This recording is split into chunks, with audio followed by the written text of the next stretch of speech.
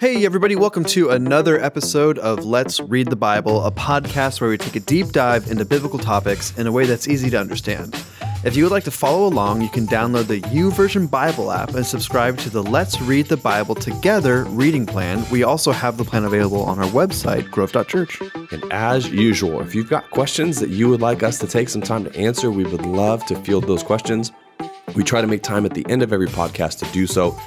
So there's two ways you can send us those questions. One, you can send us an email to the address info@grove.church, or you can direct message our Grove Church Facebook page. We are the Grove Church in Washington State, and you can send us a direct message there and we get the questions as well. So we'd love for you to do that and send them in.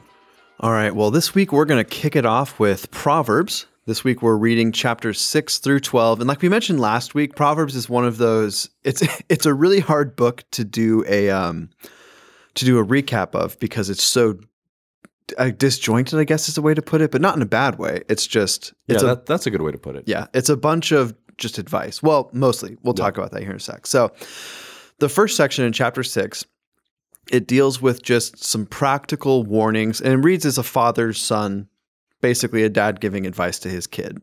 And so it says, work tirelessly to get out of a situation where you're indebted for someone else, which is, hey, you know what? Good advice. Yes, very good advice. I had to look this one up because when I was reading it, I was like, what on earth what is this talking about? But it's talking about a situation where you assume the debts of another person, but then they're not upholding their end of the bargain. So basically it's, if you're in a massive amount of debt like that. It's like a cosigner. Yeah. Okay. That's good. Man, I've never had to cosign. So there you go. I haven't either, but my parents have. So thank you, Mom and Dad. Thank you, Mr. and Mrs. Den. But so work tirelessly to get out of that is the first piece of advice. Secondly, it's just to the sluggard, which is my favorite word for laziness. If you call someone lazy, that's pretty insulting, but maybe they'll just forget about it. If you call someone a sluggard, then it's like, okay, whoa. Maybe I do need to change my life a little bit. So it's reminding people to stop being lazy and work hard. Next up is, this idea of being a person of your word and not slimy. So don't, let your yes be yes, as someone famous once said. And then finally, it's just a list of things which God hates, which is, I, for one, am all about not doing things that God hates. So yes. It's a good way to live your life. If you hear nothing else, dear listener, don't do what God hates. We should also say that Aaron is recovering from sickness, dreaded sickness. I apologize for my nasally voice. I hate it. No, you're good. So I just, if the listeners are wondering why maybe I'm talking more this episode or you're a little bit more quiet, just let them in. The random click of a lozenge in my mouth. I'm trying not to let it do that, but I'm trying to keep my voice from getting shot. So. Also, don't worry, it's not Big Rona. So it's not. There are other diseases. This is my head cold that I get every spring. And so it starts in the sinus anyways. So you don't need to know this. But yeah, so this was just a head cold that I'm on the back end of, and I'm almost fully recovered. You just get the beautiful voice. There you go. That I have right now. So you're welcome. A nice gravelly voice. So for the rest of chapter 6 and 7, they're warnings about adultery, which, you know what? Hey, good thing to warn against. And it's, although I put in the notes, it's kind of weird coming from a guy who has 300 wives and 600 concubines, but it's still good advice. It's the classic do as I say, not as I do approach, which I don't highly recommend that. Me and Hunter, our worship pastor, we were talking about how, you have to judge worship music basically off of the merits of what it says and not off of the merits of the author. Cause some authors are they're just out there a little bit, but he said, if I only picked worship songs from people who were basically in that upper echelon, I would never be able to pick any worship song. And that's kind of how I feel a little bit about it. The Proverbs, Yep.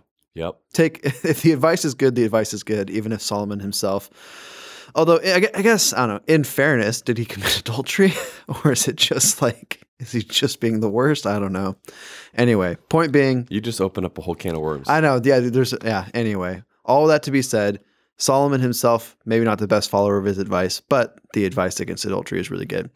And then chapters 8 through 9, I wrote, it's a common feature in, I believe it's in every wisdom book except for Song of Solomon. I didn't look, so, well, I should say, it is for sure in the other 4. I didn't check Song of Solomon to see if it's in there, but the other 4 books all have a section where it's just a poem about the value of wisdom. And so this is one of the ones in Proverbs, and it just says this, or this is all of chapter 8 and 9 are poems about wisdom, but I took this little section here.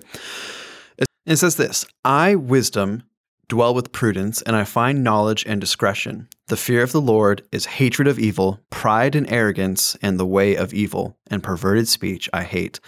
I have counsel and sound wisdom. I have insight. I have strength. By me kings reign. By rulers decree what is just. By me princes rule, and nobles who govern justly. All nobles who govern justly. I love those who love me, and those who seek me diligently find me.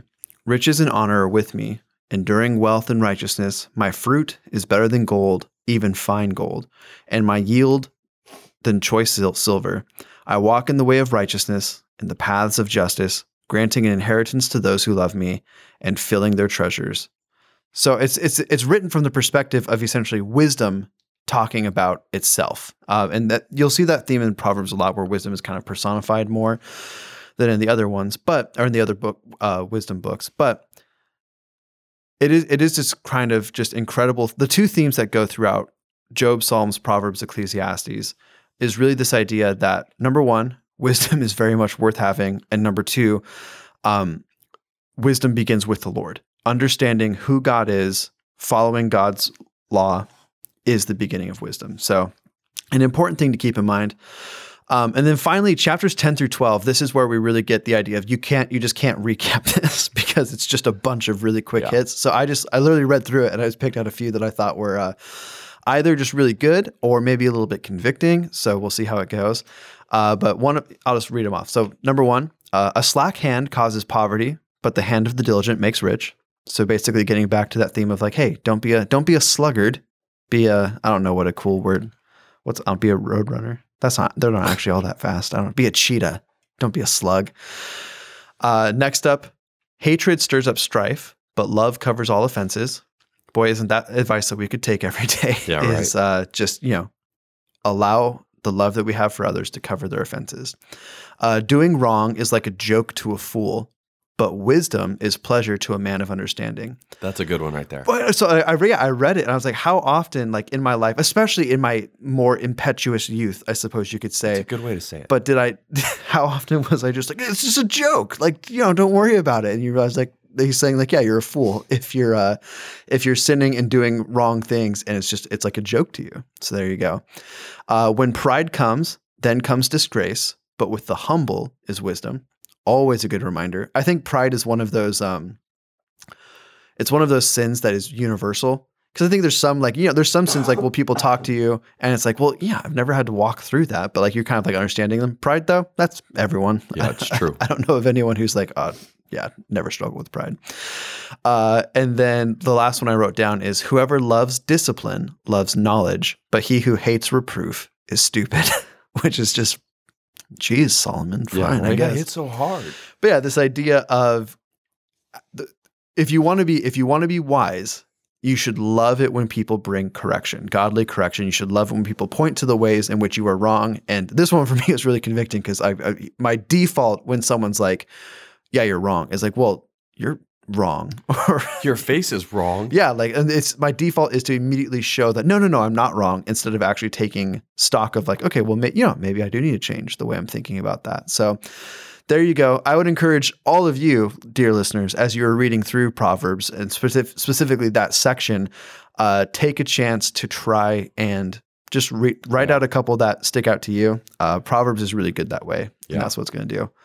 Yeah. Well, before we move on to Numbers, I do want to take a moment to say like, hey, hey, listener, have you left us a 5-star review yet? Because if not, you should. If you haven't yet, it sure would be swell. And you could leave us a 5-star review, just like Ruby did. And she said, well, her title of the review is Review with 3 exclamation points. It says, great job, guys. Love the podcast. I always listen to you guys every Tuesday night while I work. You guys make me look forward to going to work. Anyway, your podcast has been a blessing to me. Sorry this review came in so late. I've been meaning to give you guys that 5-star review in all caps. So she's been listening for a while. So thank you, Ruby. Appreciate it. Thank you, Ruby. As always, like we say, it just helps get the podcast out there to more people and continuously grow this community of people reading the Bible together. So we really do appreciate it. Yeah, it's a lot of fun. And I think it's fun that even you look forward to going to work because you get to hear us literally banter back and forth about scripture. So it's humbling and it's exciting, and I just appreciate that review. So thanks. If you've been thinking about leaving a review, can I just say, stop what you're doing right now, push pause on the podcast, leave us a review because it'd be great. Anyways, appreciate that. I'm going to jump us into the book of Numbers because we are starting the book of Numbers. And here's what this means. It means we made it through Leviticus, guys. Woo! We made it all the way through. And so I want to say well done. We're starting the book of Numbers. We're going to hit the first 8 chapters. And I'm going to be honest with you. The book of Numbers is a little rough to start reading. It's a little bit easier after Leviticus, but it is a little rough because the title of this book is Numbers for a reason. So I'm going to give you kind of a very quick breakdown over the entirety of the book, hit a couple of the chapter or hit a quick intro of the chapters. But really it's about God bringing his people. It's a continuation of Exodus, but him preparing his people to enter the promised land. And this is why the census happens. There's actually 2 censuses that happen.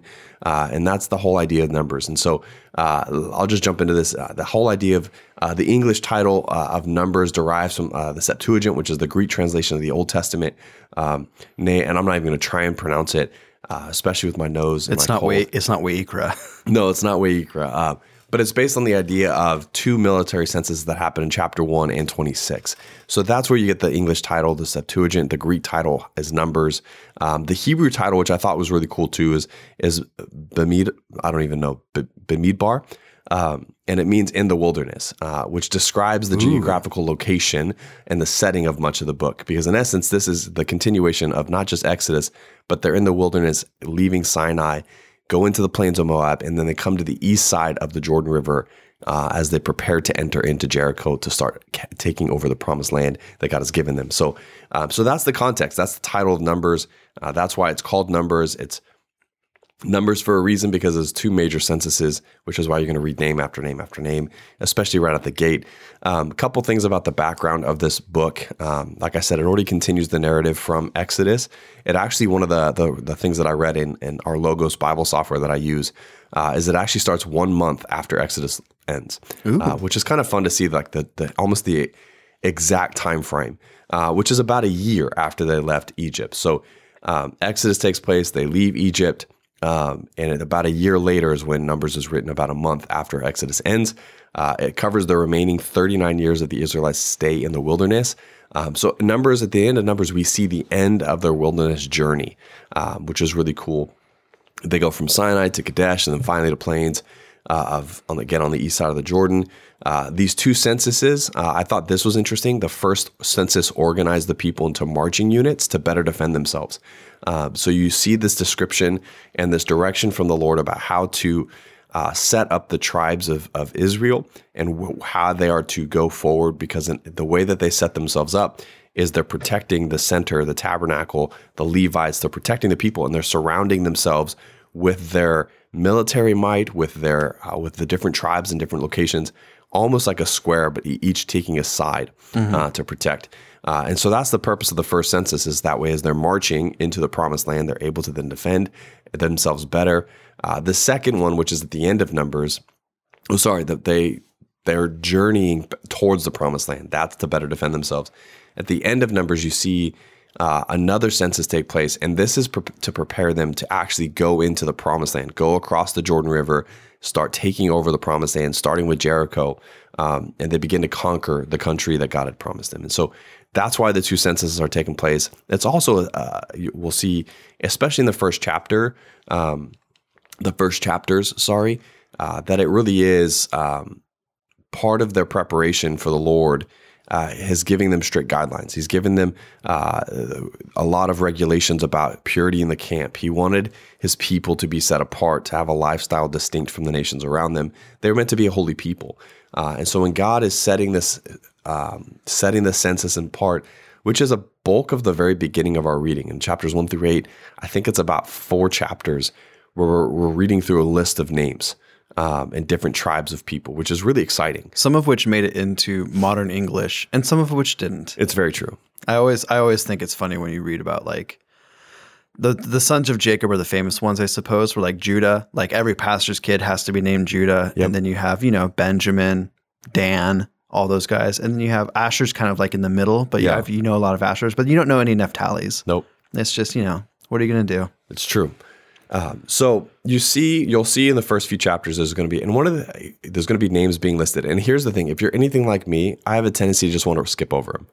I have a tendency like, okay, yep, got it. Okay, move on. But one of the things I was reading this last, probably, I guess in January, I read through the book of Nehemiah pretty quickly. And there was actually a statement made because Nehemiah does the same thing. There is not a census, but there is a list of names, a genealogy, so to speak, of names of individuals, a list of people. And one of the author of the commentary that I read for Nehemiah just said simply this. He's like, the importance of the list of names in Scripture remind us that these are real people, that God is acting in redemptive and restoration in history, And I thought it was so profound for me as I'm reading through Nehemiah to be reminded of that today as we're working through Numbers this week. I think it's a few days in, but as we get to Numbers this week, it really is important just to understand, like, the beauty of Scripture is it shows the humanity that God's working with. Yeah. And I think it's really profound. I'm not saying the thing that I get tripped up on is trying to pronounce all the names, but to be able to work through a list of names to see all that God has done and is doing through His people and setting them apart. And while history may forget these names, Scripture does not. Like, while a lot of people won't remember these names, God doesn't forget. And I think that's a really powerful picture too. Well, I think it also just shows the difference between what the Jewish Old Testament authors were doing versus what authors of myth were doing in a similar time period. Because, for instance, when you read like the Greek myth, it's not like, and then, Theseus defeated, is it the Minotaur? I can't remember. Anyway, that's not the important part. I don't know. But after the mythological stuff happens, it doesn't go, and this person was the governor of Athens from this year to this year, and his sons went, and like it doesn't give you a list of the actual real people because that's not what they're trying to accomplish.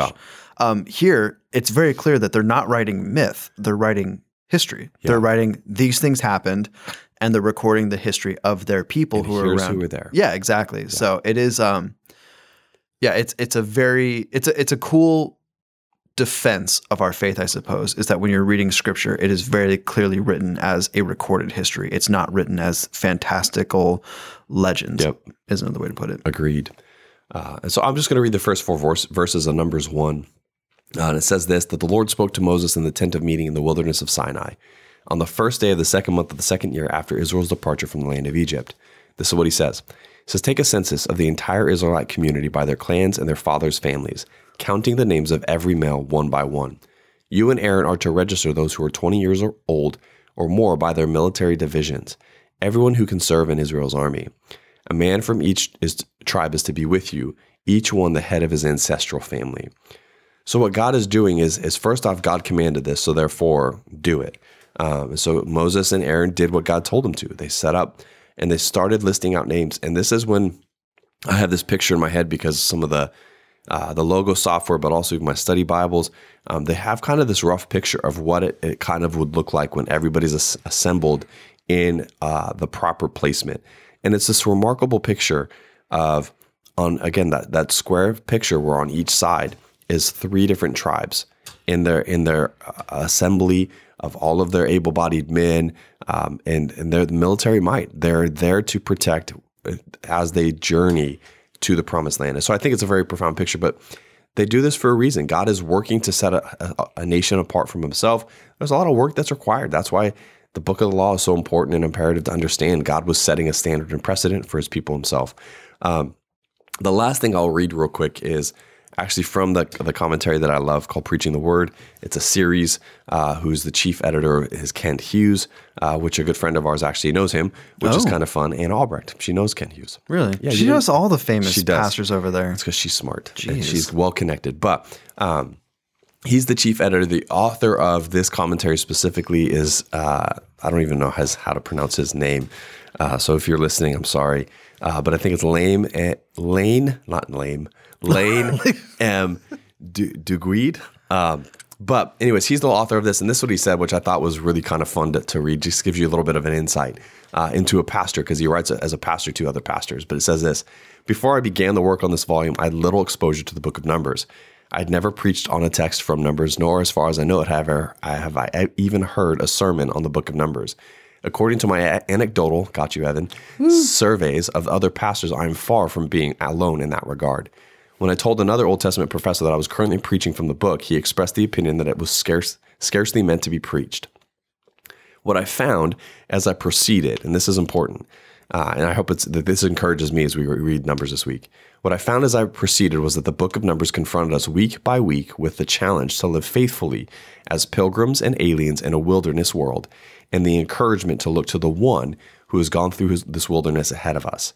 In broad terms, we may see that the story of the book of Numbers is the story of two consecutive generations, a generation of unbelief that leads to death and a generation of faith that will lead to life. I thought that was such a beautiful way to just stop and think about Numbers for a second, where you see in Exodus this generation that has been killed off because they complained, they thought going back to Egypt would be better, and God got annoyed with them and said, okay, fine, you're going to wander, in essence, until you die off. And then the next generation, it's your turn. And so through this journey, it's a circle almost. They journey the wilderness and they circle back to where they started, getting ready to enter the promised land, and the response is different. So you see one generation who is faithless, they doubt, they think it's better to go back to slavery. And you see another generation who God has shown his faithfulness to, just like he did with the previous generation, but they, I think they're sick of wandering and they want to enter the promised land. And so they get to that point. So I thought it was such a beautiful redemptive circle, so to speak.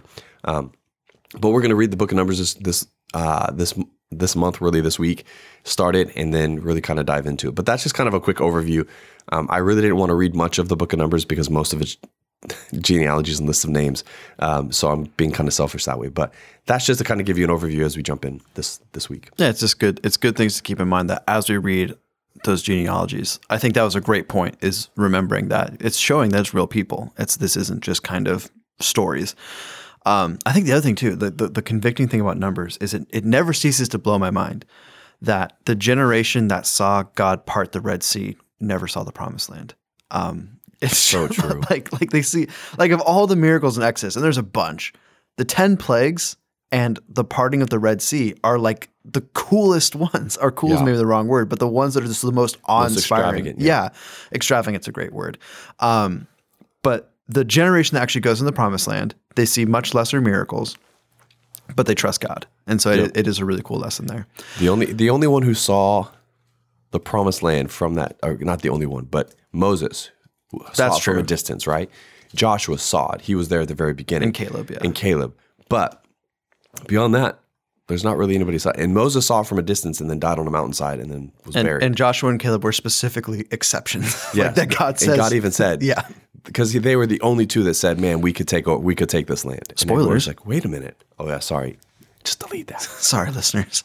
Anyways, let's get into Romans. This week we are starting in chapter 11 and we're finishing up the book. And Which is so unfair. Romans is such a profound book. It's really so incredible to only spend a couple weeks on it. I get it. We're reading the Bible in a year, but it's so crazy. Read it twice, listeners. Just go back over it again. But in chapter 11 of Romans, Paul speaks about how God has used Israel failing to uphold the old covenant to bless the world, which is kind of this. It's not a paradox. That's the wrong word because it makes sense, but it is kind of this. It's this cool idea that even in the midst of our human failures, God will work it together for the good of those who love him. Really cool promise. The new covenant is open to both Jew and Gentile. Paul's making sure to talk about that. And so that's kind of chapter 11 is more or less wrapping up that section of the book where he's giving the gospel presentation. He's showing how there is a new covenant. Jesus has ushered it in. It applies to both Jews and Gentiles. And then starting in chapter 12, really through the end of the book until you get to what's at the end of every Pauline letter where he's just kind of saying like, hey, say hi to so-and-so for me. It's really about how do we live in light of what God has done. And this is a really important shift to keep in mind because when we read through the Old Covenant, and specifically we're reading through Numbers right now, it is all, if you want God's favor, do these things. And what you see is when Israel stops doing these things, God withholds his favor, not all the way, but he lets things happen. And that's what the cycle of Judges is. That's what the cycle of Kings is, until eventually he essentially completely withholds his favor and Israel and Judah are captured or conquered, and then the people are captured and they live in exile in first Assyria, Babylon, Persia, all those different things. In the new covenant, we're not following God's law in order to earn his favor, but rather we're living in light of the favor that God has already given us. And so I love how Paul flips it, because what you could expect is, here's the list of things to do or not do, and then here is how God will bless you. Instead, the way Romans starts off is, here's how you failed, here's how God has blessed you, here's what we should do in light of that blessing. So, and these include, I'm kind of going to go over them really quick here, but showing grace to others. So this idea of, because God has shown us grace, because an immeasurable grace, way more grace than we could, deserving grace is kind of an oxymoron to begin with, but because God has shown us grace, we as Christians are called to show grace to others. Loving people genuinely, because God loved us so incredibly, we should love people that same way. And we're reading through, it's a book called Irresistible by Andy Stanley. I was reading it last night. I was struck. I'd never thought of this before, but he was talking about how at the Last Supper, when Jesus says, love each other the way that I have loved you, they wouldn't have thought of the cross because the cross hadn't happened yet. I don't know. It was just one of those things. True. As soon as I read it, I was like, I have never once put that together. Because when I hear that verse, I always think the cross. Yeah. And that's not a bad thing to think of, because obviously that is the sacrificial love that Jesus displays. But what he's pointing to in that moment is the way that he'd loved them over the years, the way that he had loved them through his ministry. So I thought that was really profound. Yeah.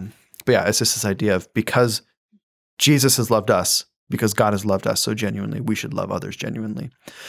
Submit to those in authority over you. This is always one of the hard ones.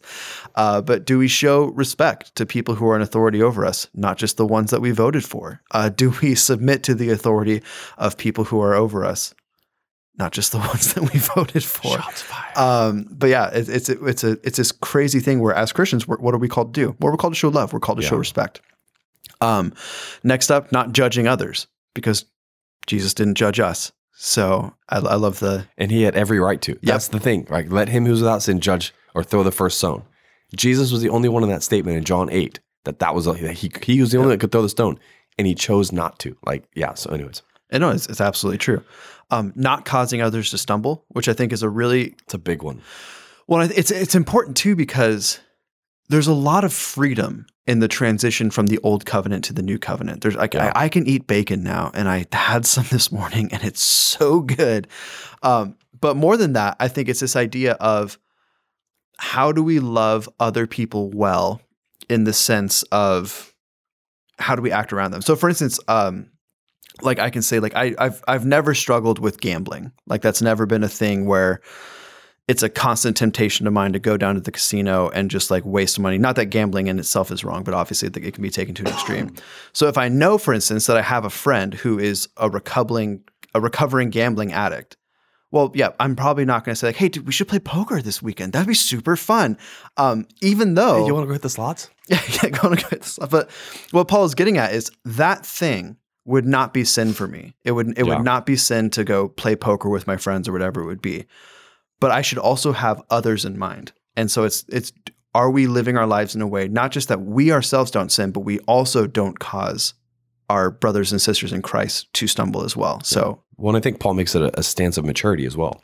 Yeah, it's true. He says, he talks about weaker brothers and stronger brothers and sisters or whatever, but the idea of strength is what's the withholding. That's the reality of strength. I am strong when I'm wrestling my son who just loves to wrestle.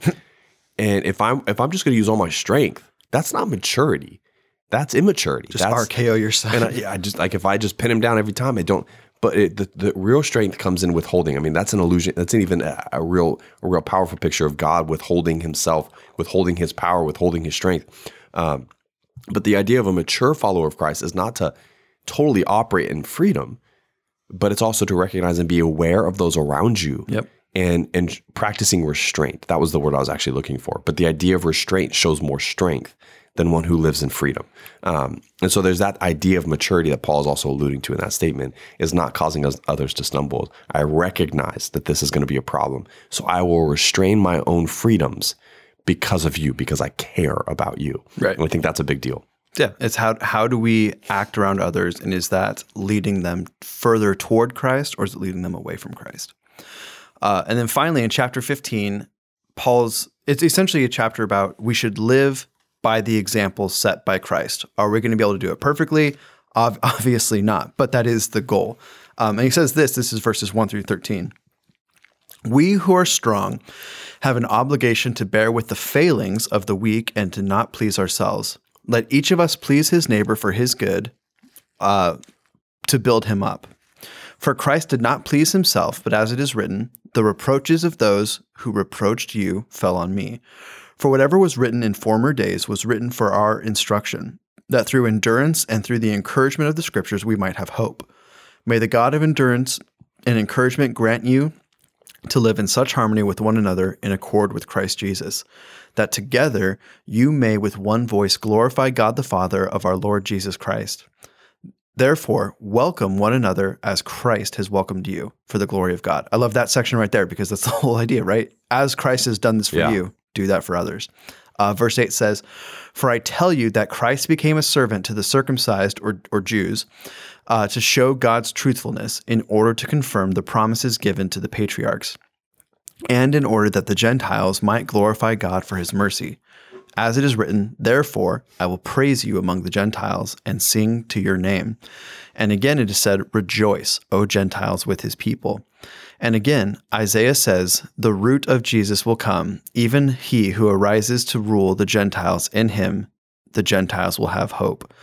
May the God of hope fill you with all joy and peace in believing, so that by the power of the Holy Spirit you may abound in hope.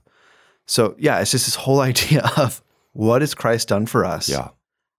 How can we do that for others? And I think sometimes we do. Sometimes we just get it. Sometimes we get it backwards. I think sometimes we wait for people.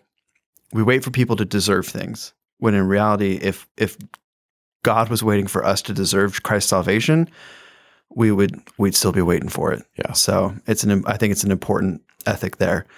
And then finally, I always love the ending of Paul's letters. They're not necessarily like applicable, like you wouldn't like preach them necessarily, although there's a nice little doxology at the end of Romans. But it's similar to the idea that in the censuses of Numbers, it's a reminder that it's real people.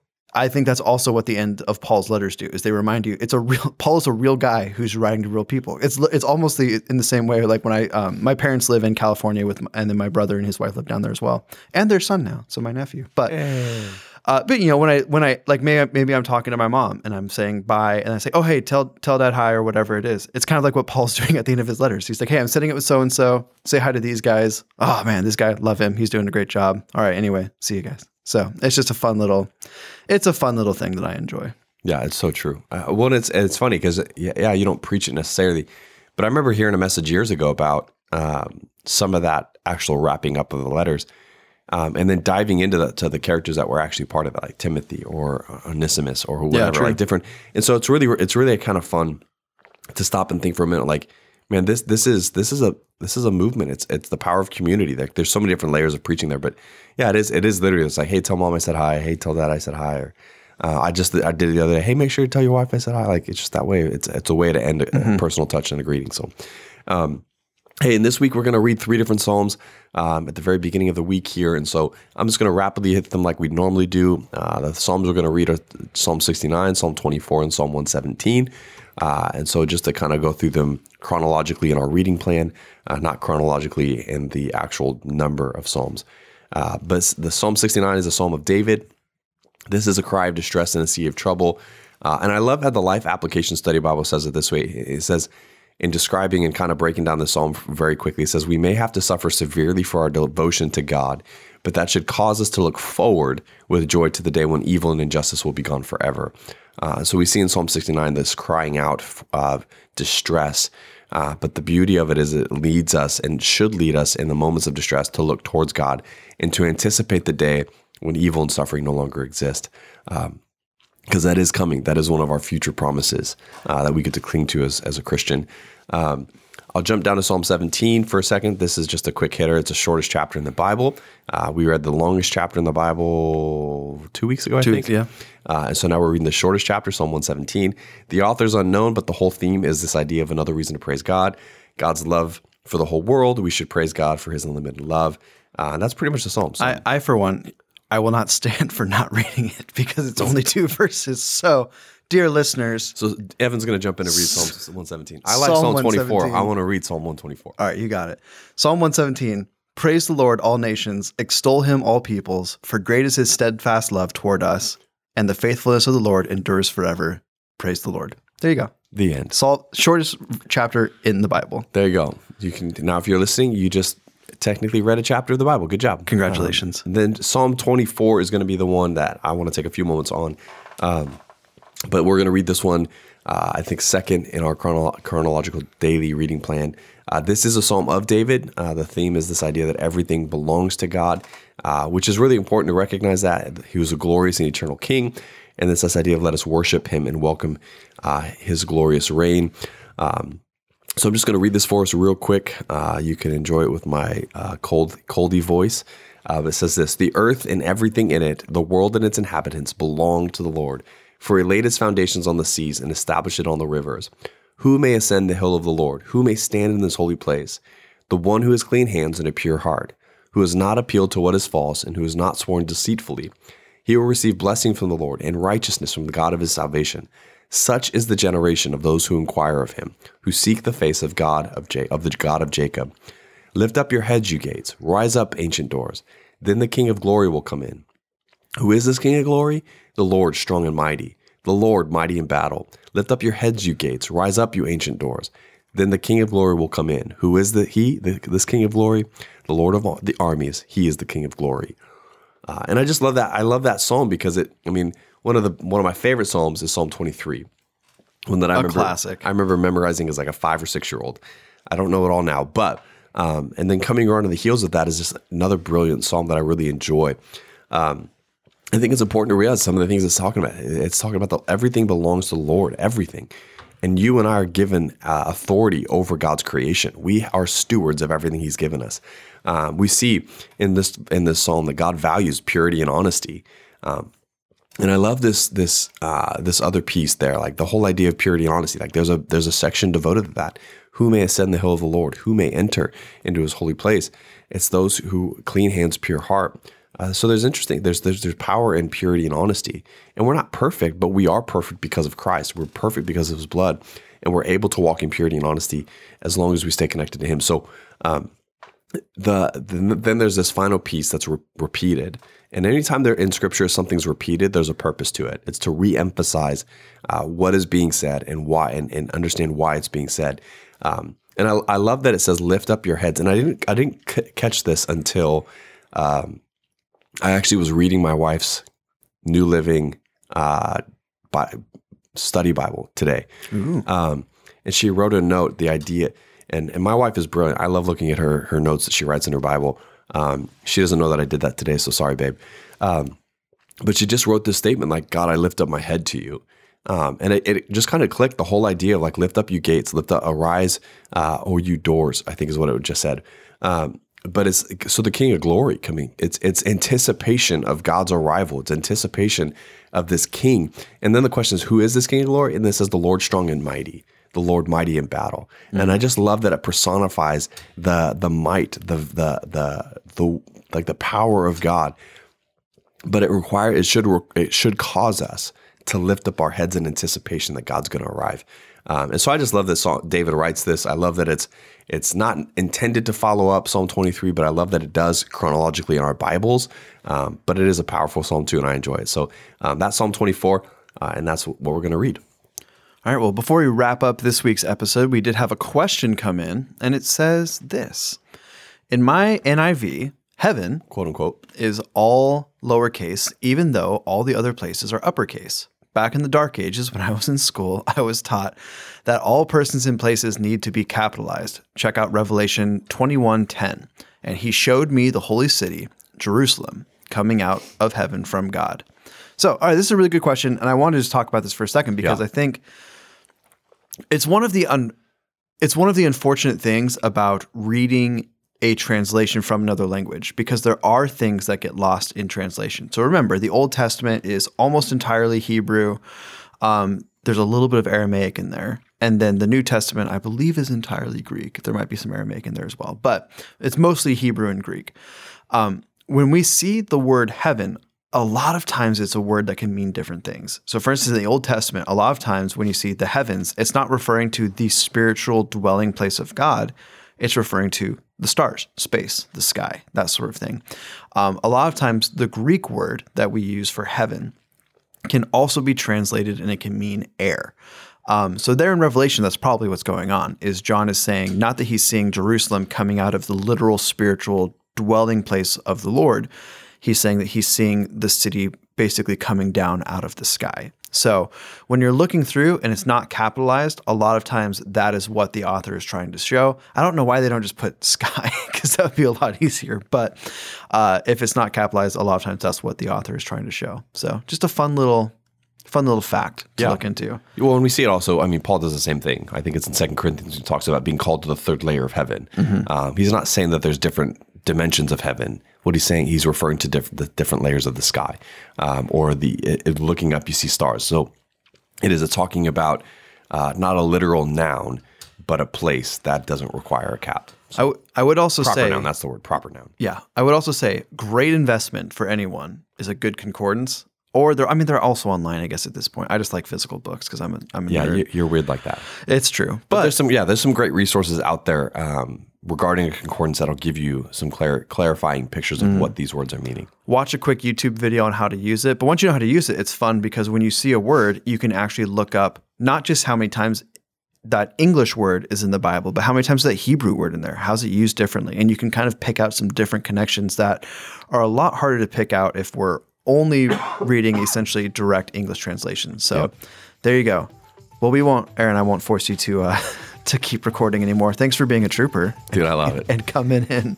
Total disclosure, for those of you who are listening, we were supposed to record yesterday in our week, and I told Evan, said I'm homesick. So today I feel much better, but you got the fun Barry Manilow voice. There you go. Nice and low. Nice and low. But. All right. Well, that wraps it up for this week's episode of Let's Read the Bible. As a reminder, we're a podcast of the Grove Church, but we're not the only resource of the Grove Church. You can find all of our other resources on our website, grove.church. And finally, if this podcast has been a blessing to you and you would like to financially contribute to the ministry that the Grove Church does, you can also do that on our website. There's a give button in the upper right-hand corner. But thanks for listening. Have a great day.